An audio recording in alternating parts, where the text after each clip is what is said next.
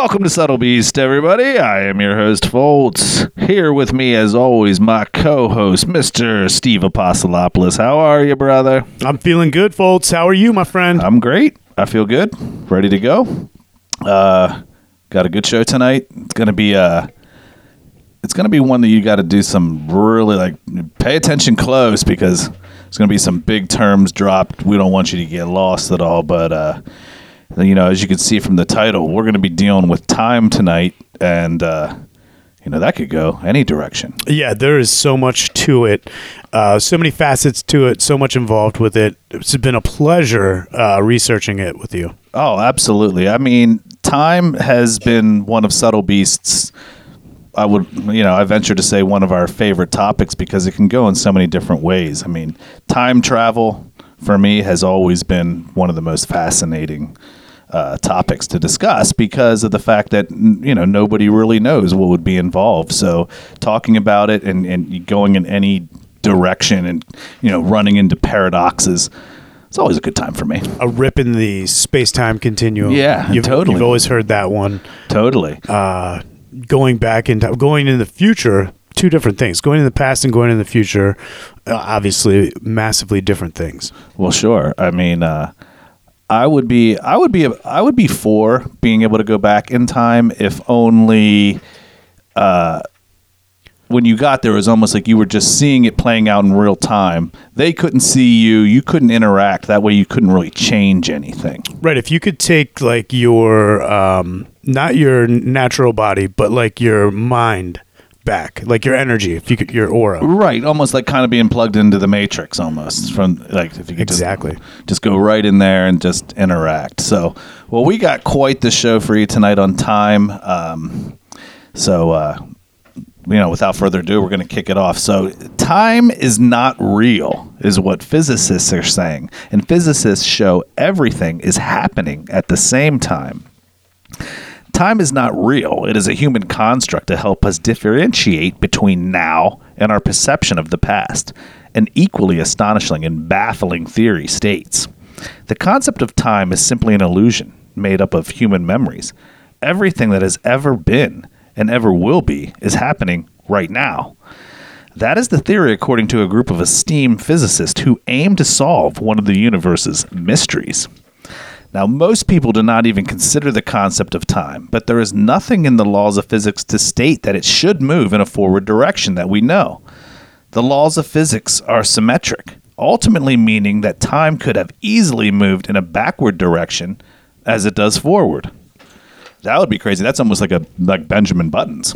Yeah. So, I mean, if time is going backwards, it's just really the human's perception of it. It's not really the physics of the Earth that would change. Right. Exactly. Now, some adherents to the quote-unquote Big Crunch theory, they say that time will run backwards when the universe stops expanding and starts contracting back in on itself. Now, this conundrum is to why we interpret time in a forward motion and has led scientists to question the why. Inevitably, some have concluded that time is simply a human construct. Which, if you look at the animal kingdom, it does seem that time is a human construct. Well, sure. Just based on our own experiences with being conservationists and hunters. When we go out hunting for whitetail in archery is right when the times have changed. Now, the deer aren't like, okay, we're not coming out till tomorrow till 7 a.m. Right. They're coming out when it gets light out. Same time. Yeah, exactly. I mean, they just know to do that. Now, some physicists, they argue that there is a block universe where time and space are connected, otherwise known as space-time. The theory, which is backed up Einstein's theory of relativity, states that space and time are part of a four-dimensional structure where everything that has happened has its own coordinates in space-time. This would allow everything to be real, in the sense that the past and even the future are still there in space-time, making everything equally important as the present. Now that one reminds me of the flux capacitor. When Doc Emmett Brown is explaining it to Marty, he says, "This is where you are. This is where you've been. This is where you're going." Exactly. So those are the coordinates, kind of, that they're talking about. Well, sure, because you should always know where you've been before you know where you're going.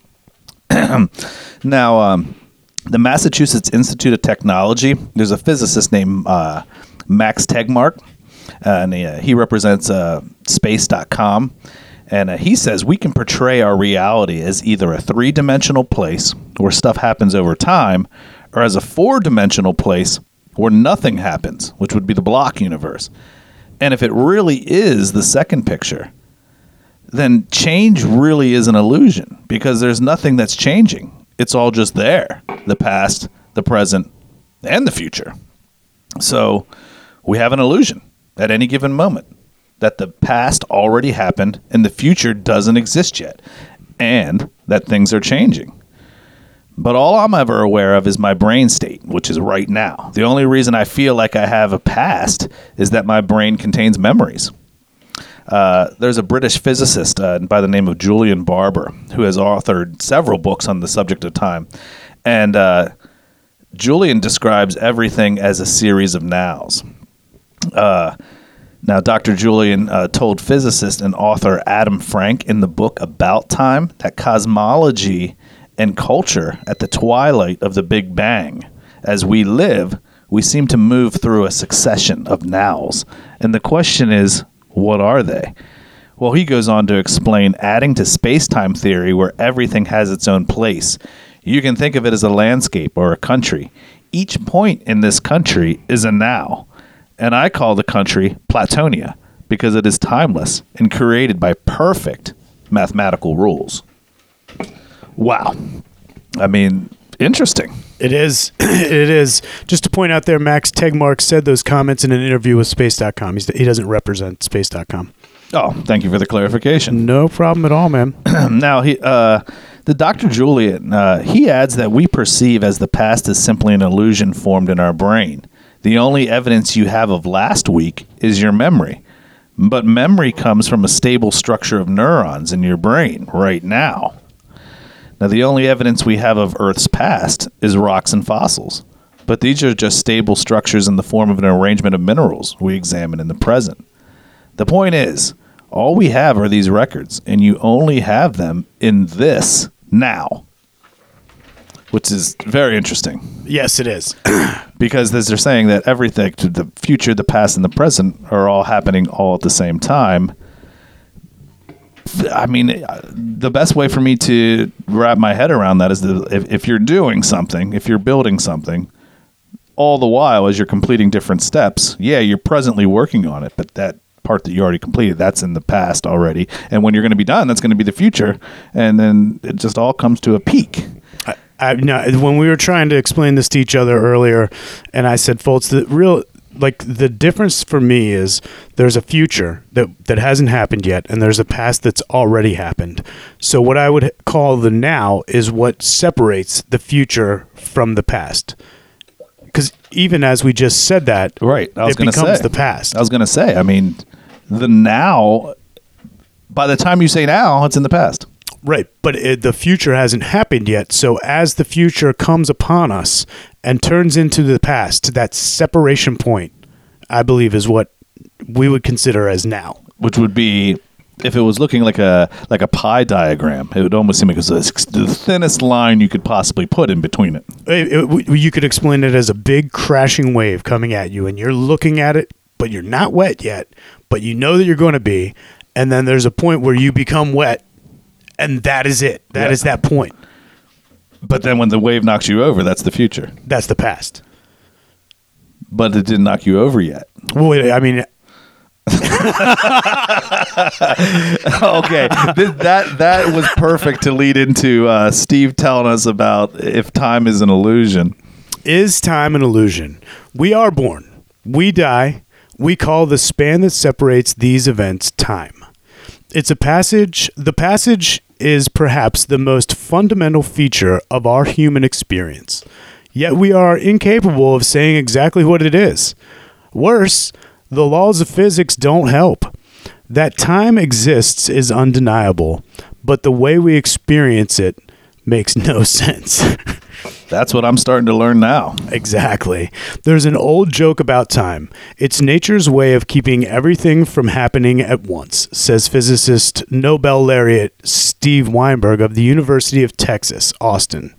To us mortals, time is the passage of the sun and the seasons, the progressive wrinkling of our skin as we age, irreversible markers of a present that is moving forward, and a future that is ineluctably becoming the past. Unlike space, time has a natural order. If A influences B, then B is always later in time. This is the central feature of time as we perceive it, as a flowing entity that orders our lives. Wow. Did the calm come across you? There's only one problem with this, says David Deutsch of University of Oxford. It's nonsensical.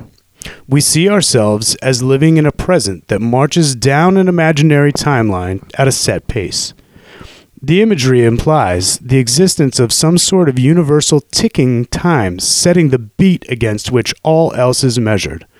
But what is that other time, says Deutsch? We've only succeeded in creating a new problem. Interesting. In classical mechanics, time is something that passes uniformly regardless of whatever happens in the world. For this reason, Newton spoke of an absolute space and an absolute time. On the other hand, Einstein's special theory of relativity predicted that time does not flow at a fixed rate. Moving clocks appear to tick more slowly relative to their stationary counterparts.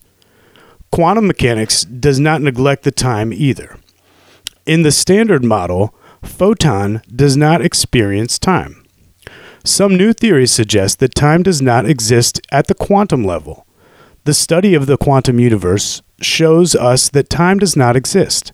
It shows us that time is a function of relativity only and exists relative to some arbitrary point of reference.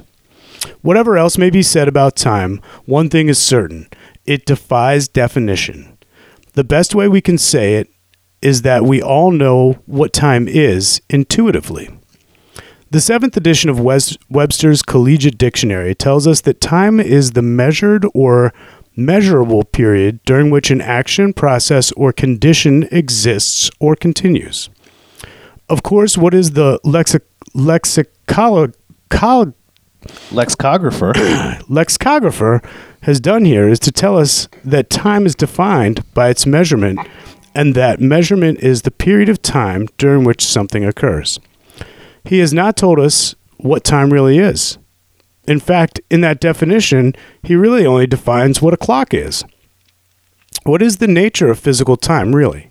Well, it's interesting because if you were going to visit some, let's say some star system like the Pleiades, and you were going to get in your ship, and once you got there and you had to travel obviously at the speed of light or faster, when you get there and they would ask, well, how long did it take you to get here? You'd be like, well, it depends on how you look at it. It does. If you were traveling at faster than the speed of light, how would you really measure that? Exactly. I don't know that we have a word in our language that would signify, if they said, how far away are you, it would be relative to the speed at which you were traveling. Right. Right. I mean, it's crazy. Yeah, because, I mean, the sunlight takes 8 minutes to get to Earth. So traveling at, 220,000 miles per second is the speed of light. I mean... Tell them about the telescope. Yeah. Yeah, I was watching an interesting documentary where they're talking about if you were able to be... again, I'll just use the Pleiades as an example. If you were a civilization living on the Pleiades and you were able to build a massive, pardon me, telescope with a lens that would just be, the size of probably the Earth, is what the math came down to. But you would be looking at the Earth. Since time takes so long to get back to the Earth, what you would be seeing in your telescope once that visual reached Earth, you would probably be seeing the dinosaurs roaming the Earth, because it takes so long for that light to get back to the Earth, but that's you'd be seeing the past. So even if we were amazingly more technologically advanced than we are, and they were looking for someone possibly that was technologically advanced, they wouldn't know it because they wouldn't be seeing what it is that is happening on Earth now. Sure, because I mean, if it went back to the age of the dinosaurs, they're still going to have 250 million years until, man. That's crazy. It really is. I mean, it just goes to show that time is a construct, and it all depends on different variables. Now, there's a man named Alfred Manfredi that works for the Boeing company, and he put out some statements on time. Now, he wrote, "I would argue that any dimension could be called an illusion if we did not perceive it from a higher dimensional in space. Consider this first dimension, a dot in space. If that's all there was, there would be nothing, and we would perceive nothing. Now, as you arrange many dots consecutively, and in the two-dimensional space, the first dimension takes on meaning. At least now, the concept of the first dimension can be understood. Three-dimensional space expands on two-dimensional space, allowing objects to be defined conceptually. But still, nothing exists because all matter is frozen. Nothing can even be formed. Now, time allows three-dimensional objects to be perceivable, as much as flat two-dimensional space allowed one-dimensional dots to be conceptualized. Mathematics has no problem at all defining multiple dimensional spaces, in which time would be just another dimension. Physics deals with what we can see and measure, so it doesn't delve into these higher dimensional spaces, but that doesn't mean they don't exist. So once we figure out how to detect these higher dimensional realities, that's when we'll get a clear understanding of what time is." So that could be a really long time from now.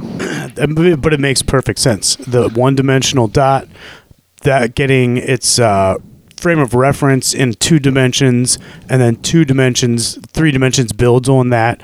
Now all of a sudden 2 dimensions has a completely new understanding and ability to be explained, and then 3 dimensions, if we can figure out 4 or 5, if we can get to the 5th dimension, right, get past the fact that time is a human construct, get into the universal flow of reality and everything, and not pay attention to time, then that's when humans will evolve. Yeah, it makes me think of the movie Interstellar. Uh-huh. The scene at the end when he's in that I forget what he calls it. It's behind the bookcase. Yeah. And he's back there, and he's trying to communicate with his daughter. He's trying to convince himself not to go on this interstellar trip. But spoiler alert, he finds out that it really was him the whole time. That he sent himself basically.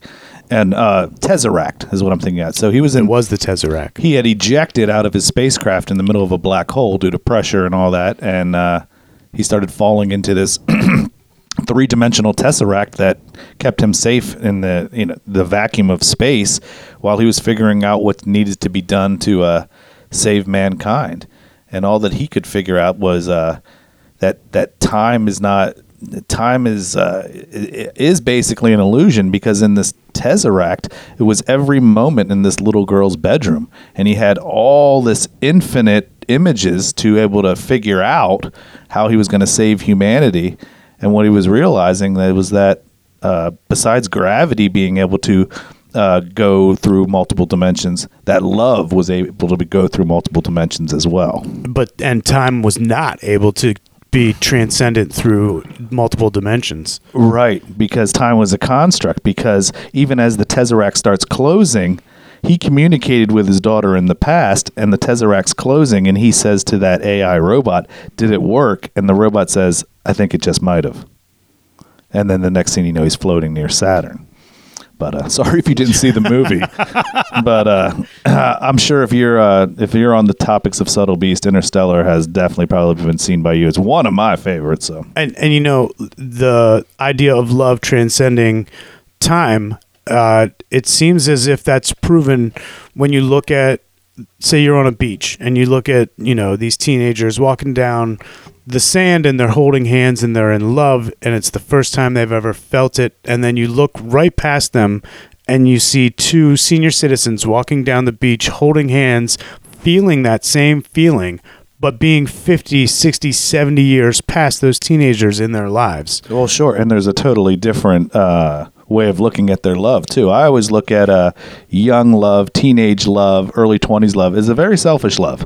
You always want that person around. You want this. We're going to do this and that and together. But as you grow with the person, what you really want as far as love is what makes them happy. So it's just like, okay, we don't always need to be together like we did. And like, selfish love versus, actual love. That's amazing that you pointed that out, because that love, as it goes along, is kind of goes along that same frame of reference that we were talking about with time, where there's a past and a future, and the now is that point that separates them.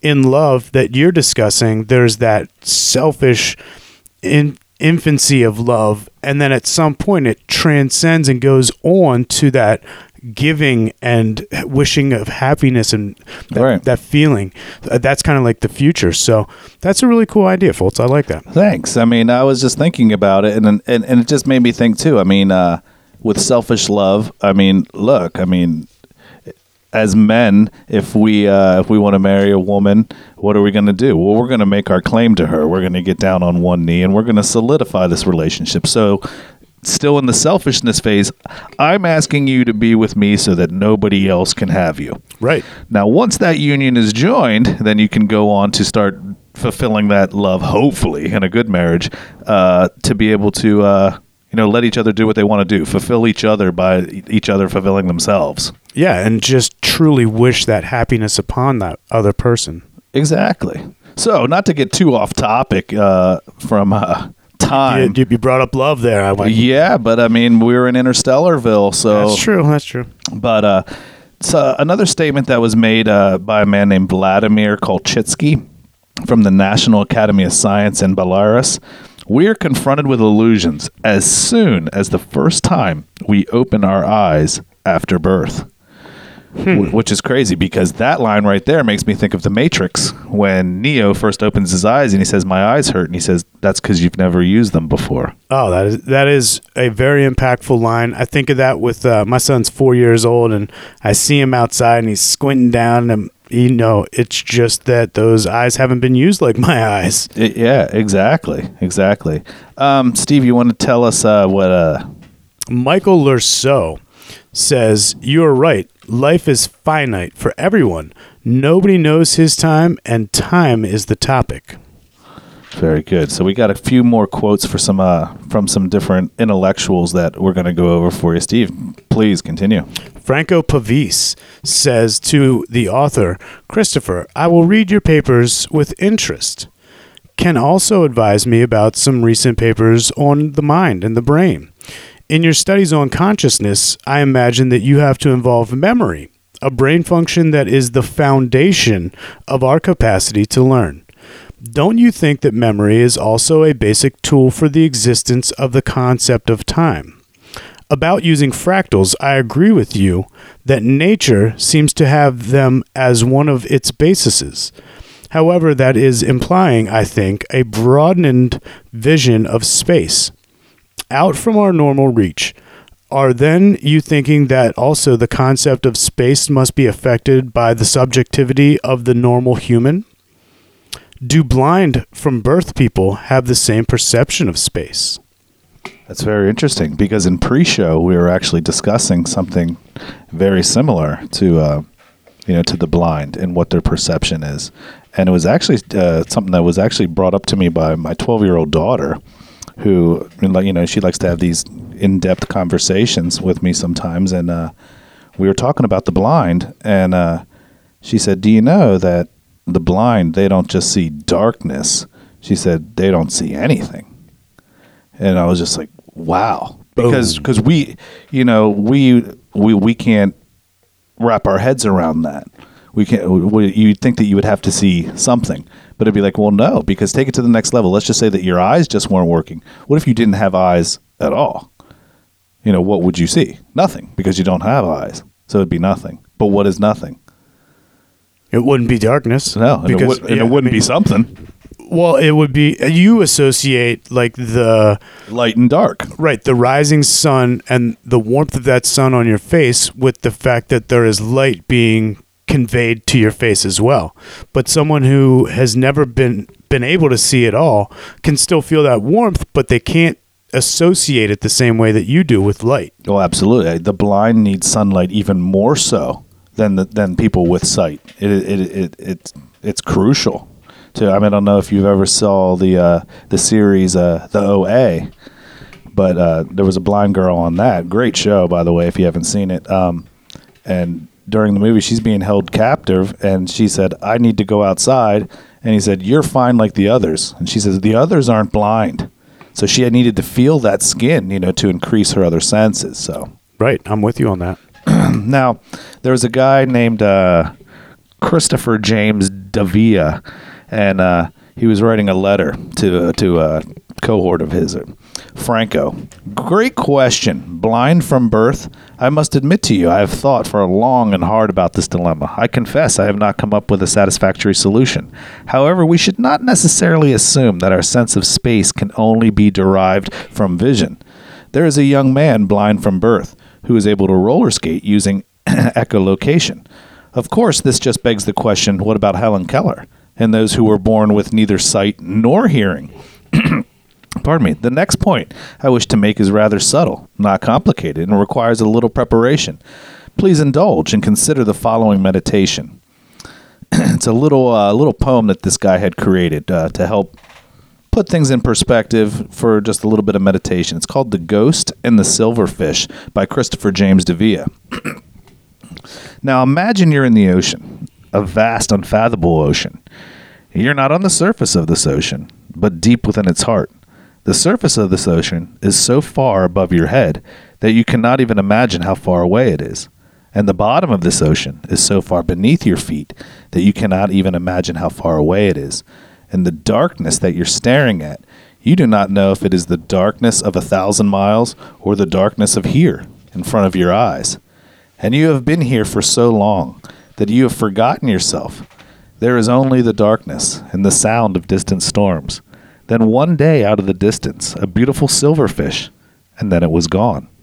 And it happened so quickly that you did not have the time to remember yourself so that you could really see the fish. But now do you remember yourself? There is the darkness. There is the sound of the distant storms. And there is the waiting for a silverfish. That is so complex and so deep. So deep. It's basically like you've just been trapped in darkness for so long that you're not even really aware of who you are, where you are. The only thing you can comprehend is you saw this silverfish one day.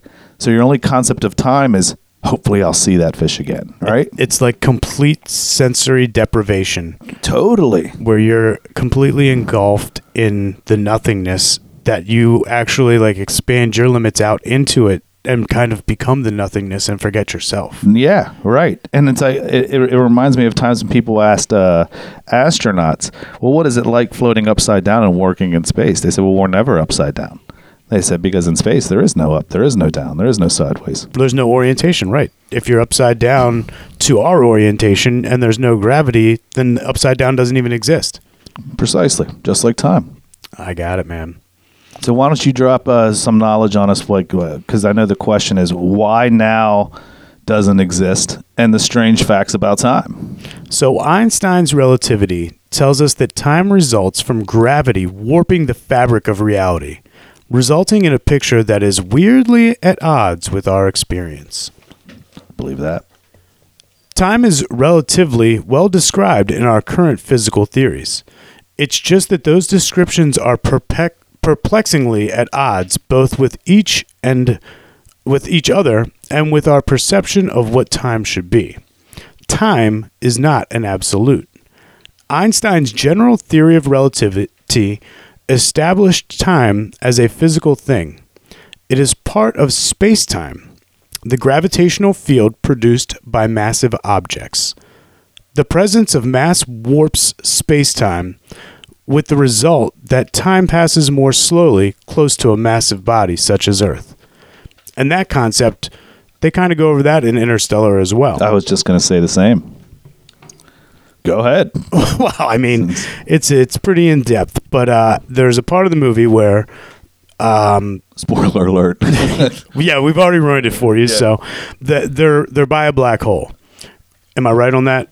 They're by a black hole called Gargantua, and they're, I guess, launching from the mothership on a smaller ship down to a planet's surface to try and see if it's a suitable planet for future human beings to live.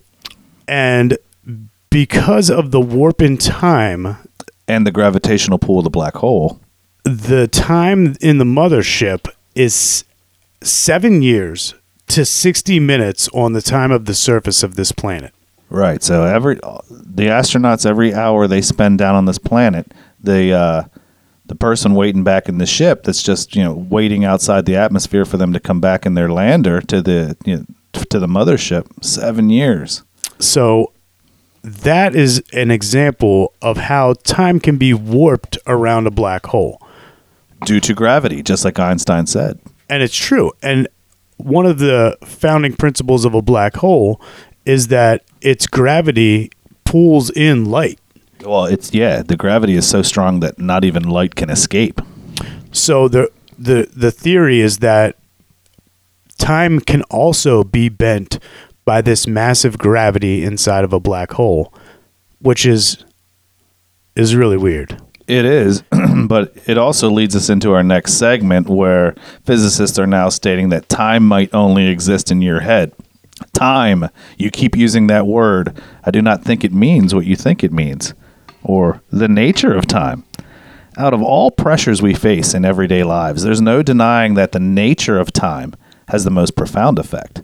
As our days, weeks, months, and years go by, time moves from past to present to future, and never the other way around. But according to physicists that govern physics that govern our universe, the same things will occur regardless of what direction time is traveling in. And now physicists suggest that gravity isn't strong enough to force every object in the universe into a forward-moving direction anyway.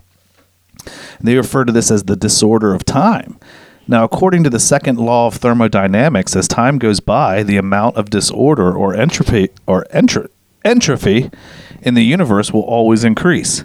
This goes back to those scrambled eggs. Once they've been disordered, you can't go back and lessen the amount of disorder applied to the particular system. Now, physicists have for this reason reluctantly settled on the second law as the source of time's arrow. Disorder always has to increase after something happens, which requires that time can only move in one direction. If it's all starting to sound a bit messy to you, that's because it is. Now, many physicists now suspect that when gravity forces enough tiny particles to interact with each other, the forward-facing arrow of time emerges, and entropy can increase. Now, the rules then can change to favor a more directionless universe only once these tiny particles start interacting with much larger things. But for that to work, entropy must have increased, which means the universe had to have started off more ordered than it is now, something that physicists have tried to explain by suggesting there are parallel universes where time runs forward, backwards, and sideways. I mean, you name it. Now, in an effort to get to the bottom of one of the biggest conundrums in modern science, a pair of physicists decided to test the assumption that gravity is the force behind all this craziness, and they take a new look. So, in that part right there, the interdimensional travel, it goes back to what we were saying. Like, imagine if you're in our plane of existence, and you did pop into another dimension. That dimension's time could be completely different than what our dimension's time could be. Well, sure. What if their time ran sideways? What if their time ran faster? Or slower? And you got back here and everyone had aged, but you didn't. I would think that'd almost be a good thing, maybe, that you didn't age. Well, I mean, you would look awesome compared to the people that you knew, but Well, depending on how long you've been gone, you might get back and you don't know anyone. I don't know if it would be a good thing then. Well, exactly. Because it would be kind of like relative to what you hold as the norm, you know? Well, if time is just a construct of your memory, when you'd get back there, then you would have no construct of time because Right. you'd have no memory of any of this. You wouldn't be able to base your own personal voyage of life with the people that of what you've constructed in your mind as those around you. Yeah. Well, think if it was like 250 years in the future. Anybody that you talk to and they said, "Hey, remember when?" You'd be like, "No." Yeah. Everything they remembered would be in your future. Right. Exactly. So the point at which particles are thought to transition from being governed by the arrow of time to being governed by the directionless laws of the universe is known as discoherence. As Nick Stockton explains for Wired, the most prominent hypothesis explaining discoherence is the Wheeler-DeWitt equation, which predicts when the seams between quantum and classical mechanics are erased thanks to gravity. But when physicist Dmitry Polsky of Harvard University and Robert Lanza, head of Astellas Global Regenerative Medicine, ran measurements of gravity through the Wheeler-DeWitt equation, they found that once you do the math, the equation doesn't explain how time's forward-moving direction actually emerges. In fact, according to the results, gravity's effects kick in far too slowly to account for a universal arrow of time. That's crazy. It kind of goes back to the last part that says that gravity isn't powerful enough to move everything in the universe in that forward arrow of time. Which I find is interesting that they can even do these experiments because we don't even fully understand what gravity is. That's true. So for them to be able to run tests using gravity without even having a full understanding of it, but I guess that this is the paradox of time. So it's like we're basing everything off of the physics that we know to be true in the universe. But there's probably other multiverses, other star systems where they're just like, physics goes on. The mathematic equation goes on. Well, it goes on, but it changes also. So on Earth, gravity is explained as E equals mc squared. That's energy times the mass times the speed of light squared. But if you were on a different planet and say the Earth had a gravity that was considered to be 1, because that's where we humans came from. Right. And you went on to a different planet and that planet had 130% like they do in Interstellar, then your time would be different because your gravity would be different. Well, yeah, because time would be relative to the gravity, because you'd say, okay, well, how long does it take you to run a mile? Be like, well, depending on what planet I'm on, depending on the gravity. And not only would that change, you would weigh more in heavier gravity. If you weighed 100 pounds on Earth, 130 times Earth's gravity, you'd be 230 pounds. And also, if you were 230 pounds, evolutionarily speaking, humans may not be as tall as we are. That's very true. After time, that gravity may shrink us down. Humans may not live as long as we do. And then on the other side of the coin, if you say the gravity of the moon, which is much lighter than the gravity of the Earth, if you lived on a planet like that, maybe we would grow taller in evolution. Which is, brings up the question, which is, they say that physicists have said that the longer that you stay in space, the larger that your cranium becomes, your head, the longer that your arms and your legs have become. Well, if we look at extraterrestrials such as the greys, the tall greys, tall, spindly, big heads with the long arms, long legs, then that fits right into it because maybe they're constantly within space travel. And possibly in a lighter gravity, which also begs to bring up the question: would a lifespan then increase? Would you live like the Greys live a long lifespan?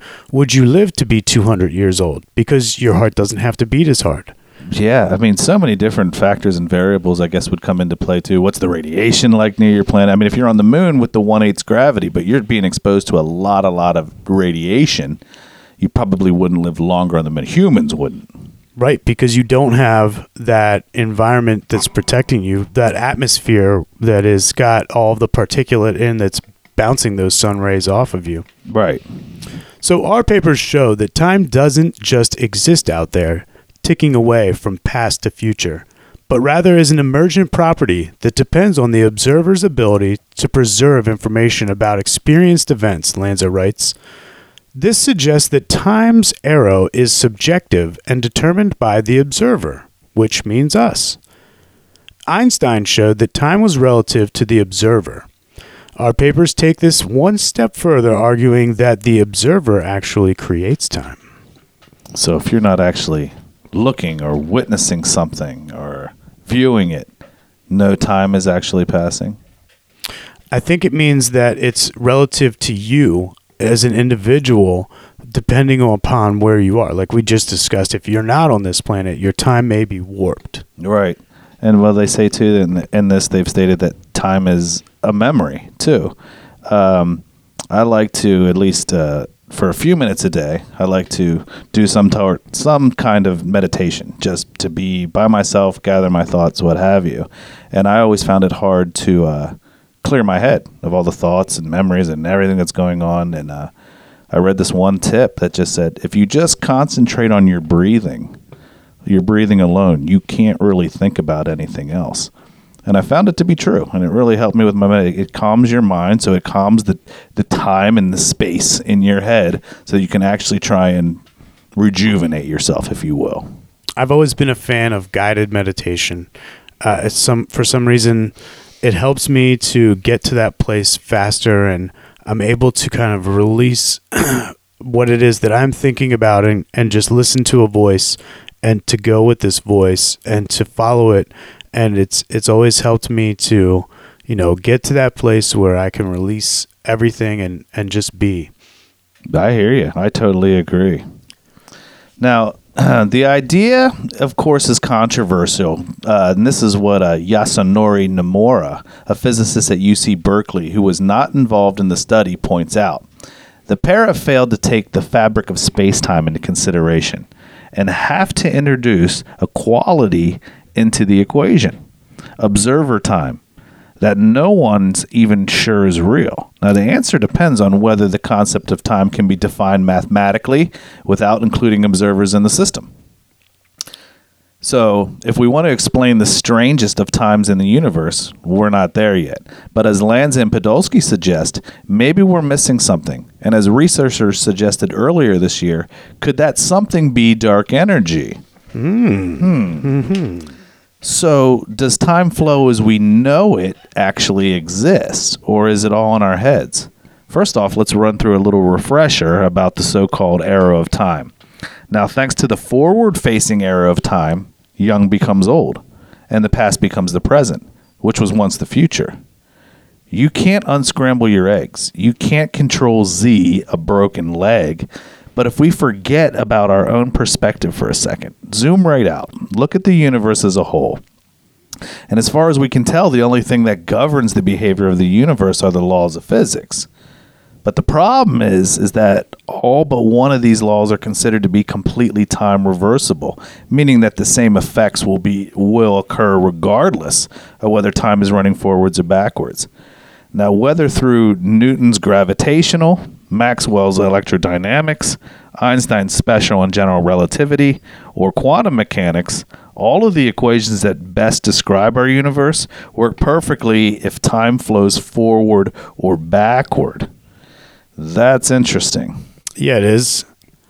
Yeah, you just can't comprehend what it would be like to time backwards. Because what would it be? Like, I know the movie Benjamin Buttons. So, what is it? When you're born a baby, you're old looking. Yeah. And you just continue. So eventually, you just get so young that you die. Absolutely. That's the basis of Benjamin Buttons. There's also the Superman philosophy. Right. I mean, I don't really see a problem if time would flow backwards because it would almost be in your favor. Like the beginning of your life would be a struggle because you would deal with like the aches and pains of being old. But as life progressed, your energy would increase. You'd get younger, you'd get fitter, you'd get better looking. Could just do, well, everything a little bit better. Yeah, I mean, I think it would be a completely different experience. I mean, because you would look like a 20-year-old with like the knowledge of an 80-year-old. You'd be living the life of everyone's dreams if I only knew then what I know now. But would those experiences then curb what it is that makes you so, as a 14-year-old, you kind of have this not scared feeling. Yeah.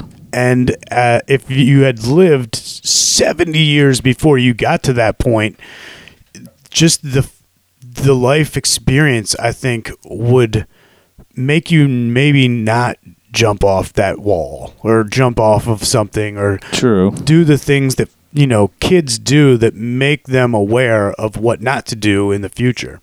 That's very true. That's a very interesting way of looking at it. It would kind of impact you, and I think that you would not live with that reckless abandonment that you do see in youth.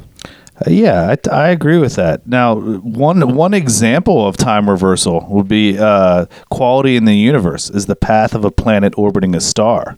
And this is according to the force of gravity. Whether time runs forward or backwards, planetary orbits follow the exact same paths. The only different is the direction of the orbit. Now, Steve, what does that make you think of? Definitely the Superman. Right. Yeah, totally. If you guys are familiar with the original Superman with what's his name? Christopher Reeves. Reeves, yeah. He when Lois spoiler alert from 1980. That was a Mandela effect. Yeah, it was. So if you haven't seen the Superman from like 1978 or 80, spoiler alert, Lois Lane dies at one point and Superman just can't handle that. So he flies into outer space. Of course, he's encountered by the people from his home planet of Krypton, and they're like, you can't do this, the son of a Jor-El. We can't interfere with the human, but he does it anyway and flies the opposite orbit of the Earth so fast, creating the Earth to rotate in the opposite direction, actually creating time to go backwards so that he could get there the minute before she was killed and actually save her. Which, if the Earth was spinning backwards on its axes, I would believe that would create the Earth to orbit the opposite way around the sun. Yeah, so wouldn't that just make everything that just happened start going in reverse? And if that was the case, would it be like watching, an old VHS tape and instead of hitting play, hitting rewind? Yeah, I mean, but that's what was portrayed in the movie. And if that was the case, would the faster that the Earth spun backwards create time going backwards even faster? Apparently, because that's why he just kept flying faster and faster and faster and faster and faster and faster. But that was just to rewind like 3 minutes. You know what? I'm on board with it. Me too. I'm on board with it. I think that if you could do that, if you could somehow reverse the Earth's spin on its axis, that there could be a possibility that time would go backwards. Oh, yeah. And if you could do it, you definitely would, especially if you were in love with somebody. You mean like you and me? Well, not in love with each other, but I mean... No. I mean, like if you and I had the power to do it, I don't even think it would take us being in love with someone. I think that if I could do it, I would just do it. I'd be like, I messed up my paperwork today. I'm going up. I'd be like, I got to see if I can do this. I was late for everything today. I'm starting over. I'm going to spin the Earth backwards just because I can. Right. We can dream. Now... Let's take a look. Let's move along here because we're getting closer to the end, but it looks like it's still going to be a little complicated. The misalignment between perceived time and clock time during lifetime. Now, this effect is related to the saccadic eye movement. The saccades are unconscious jerk-like eye movements that occur a few times a second. In between saccades, your eyes fixate and the brain possesses the visual information it has received. All of this happens unconsciously without any effort on your part. In human infants, those fixation periods are shorter than adults. There's an inversely proportional relationship between stimuli, processing the sense of time speeding by. So when you're young and experiencing new stimuli, everything is new. Time actually seems to be passing more slowly. As you get older, the production of mental images slows, giving the sense that time passes more rapidly. That, I think, is my favorite thesis or theory in this entire program. Is that right there? I like it too. Now, changes in mental stimuli, it's related to what we see. As physical mental image processing time and the rapidity of images we take in changes, so does our perception of time. And in some sense, each of us has our own mind time, unrelated to the passing hours, days, and years on clocks and calendars, which is affected by the amount of rest we get and other factors. The first person to look at time's passage through this particular lens was Bajan. He tells quartz, but his conclusions rest on findings of other scientists who have studied the physical and mental processes related to the passage of time. These changes in stimuli give us a sense of time's passage. The present is different from the past because the mental viewing has changed, not because somebody's clock rings. The clock time that unites all the live flow systems, animate and inanimate, is measurable. The day and night period lasts 24 hours on all watches, wall clocks, and bell towers. Yet physical time is not mind time. The time that you perceive is not the same as the time perceived by another. Time is happening in the mind's eye. It's related to the number of mental images that the brain encounters and organizes in the state of our brains as we age. When we get older, the rate at which changes in mental images are perceived decreases because of several transforming physical features, including vision, brain complexity, and later in life, the degradation of the pathways that transmit information. And this shift in image processing leads to the sense of time speeding up. That's pretty crazy. Mind time and clock time are two totally different things. They flow at varying rates. The chronological passage of the hours, days, and years on clocks and calendars is a steady, measurable phenomenon. Yet our perception of time shifts constantly depending on the activities we're engaged in our age, and even how much rest we get. An upcoming paper in the Journal of European Review by Duke University mechanical engineering professor Adrian Bajan explains the physics behind changing senses of time and reveals why the years seem to fly by as we get older. It makes sense. Now, physics explains why time passes faster as you age. So why don't you break that down, the physics behind that a little bit? So fatigue also influences saccades, creating overlap and pauses in these eye movements that lead to cross signals. The tired brain can't transfer the information effectively when it's simultaneously trying to see and make sense of the visual information. It's designed to do these things separately. This is what leads to athletes' poor performance when exhausted. Their processing powers get muddled and their sense of time is off. They can't see or respond rapidly to new situations. Another fact in time's perceived passage is how the brain develops. As the brain and body grow more complex, and there are more neural connections and pathways that information travels are increasingly complicated. They branch like a tree, and this changes in processing influences our experience of time. Wow. That's crazy. Well, I guess finally, the last thing that would come into play with time would be brain degradation. As we age, it influences our perception. Studies of the saccadic eye movements in elderly people show longer latency periods. For example, the time which the brain processes the visual information gets longer, and what makes it more difficult for the elderly to solve complex problems. They see more slowly, but feel time passing faster. And that reminds me of the brain. The human brain is a cheater. And one of the things that it does is it creates, if you've seen something already your brain knows that, and it creates it for you without the actual retina and the lens of your eye making your brain see it. It's not like seeing something for the first time. You've already seen it, and your brain knows that, and it constructs it for you. So the more that we go through life seeing the same things that we've already seen, if you wake up every morning, you walk into the same bathroom, and you get into the same car, you drive the same way to work, you go into your cubicle and you turn on the same computer, you take the same lunch break in the same lunchroom every day, you eat the same sandwich, and then you go back to your cubicle and you drive in your car to go home the same way, and you walk in your house and your wife says the same thing. Those things all make time go faster. The older we get, the more we have those things, the more things become complacent, and the more cheating the brain does. It makes time speed up, and as we get older, we feel like time is going by so fast.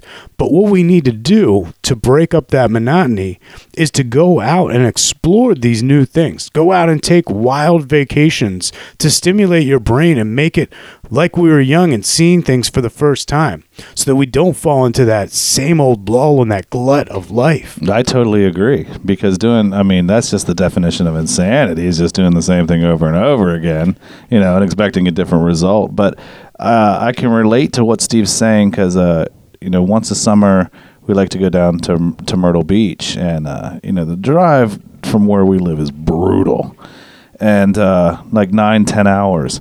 But when vacation's over and we're driving home, my children always seem to say, and I've noticed it myself, and so has my wife, that coming home, it always seems to be so much quicker than going down, which would seem odd because you're not excited anymore about going to the beach, so you'd think that maybe that was the reason. But what I believe is that you're starting to go towards things that you've already seen, so you have it in your memory, so everything's starting to become a little bit more familiar because you saw it on the way down, so time is perceiving as going quicker on the way home because memories are registering within your brain. You're getting that almost like a feeling of nostalgia, like I've been here before, I know what's coming around the next corner. Precisely. And time starts to move faster. I agree with that, Foltz. Time is a complex thing. It's something that we may not have the answer to in our lifetime, maybe one day. But until then, we just have to, find out different, or have different theories and have different conversations, and, just compare notes, I guess. And enjoy it. And that's what we do. We enjoy putting it together. We enjoy taking the notes. We enjoy getting it out to you guys. So that's why we do this podcast on the regular, because it's fascinating to us, and as our fan base grows, we're noticing that it's fascinating to you guys as well. I had a blast tonight. It feels like it's going faster and faster, Foltz, when we get together and we have our process down, and when we reach out to the audience, it just feels so natural and so good. So I plan on doing this with you for a long time into the future. Oh, yeah, because, we said it on past podcasts. We got a lot of things coming up that is only going to be... It's going to make Subtle Beast seem like we were just in the infancy. We got some big things that are going to be exploding out of Subtle Beast. And as always, come see us, subtlebeastpodcast.com. Yeah, check us out on Facebook. Check us out on Instagram, Subtle Beast Podcast. And, just share the podcast with your friends and family and your coworkers. Show people that you have a different way of thinking, and that... if they're interested in some of the things that you've been talking about with them, we'll direct them over here to Subtle Beast, and we'll take the reins for you, and then y'all can sit back and just relax. Yeah, show an old person how to download a podcast. Maybe turn somebody on to their very first podcast. If someone's never listened to a podcast, suggest that they check our show out. There's a ton of topics. We have over 55 episodes out there, full-length, hour-long episodes and more. And share them, pass them around. Definitely. And we're going to keep cranking them out for you. If you haven't yet, please go out to wherever you are listening to us, whether it's on iTunes or whatever platform. And if you give us a 5-star review, that goes a long, long way. You guys have no idea. So we thank you for all your time and hanging with Subtle Beast, and just being loyal fans. I appreciate you. Steve appreciates you. And until next time, I'm Foltz. And I'm Steve. And we'll see you next time. Take care of one another. Bye-bye.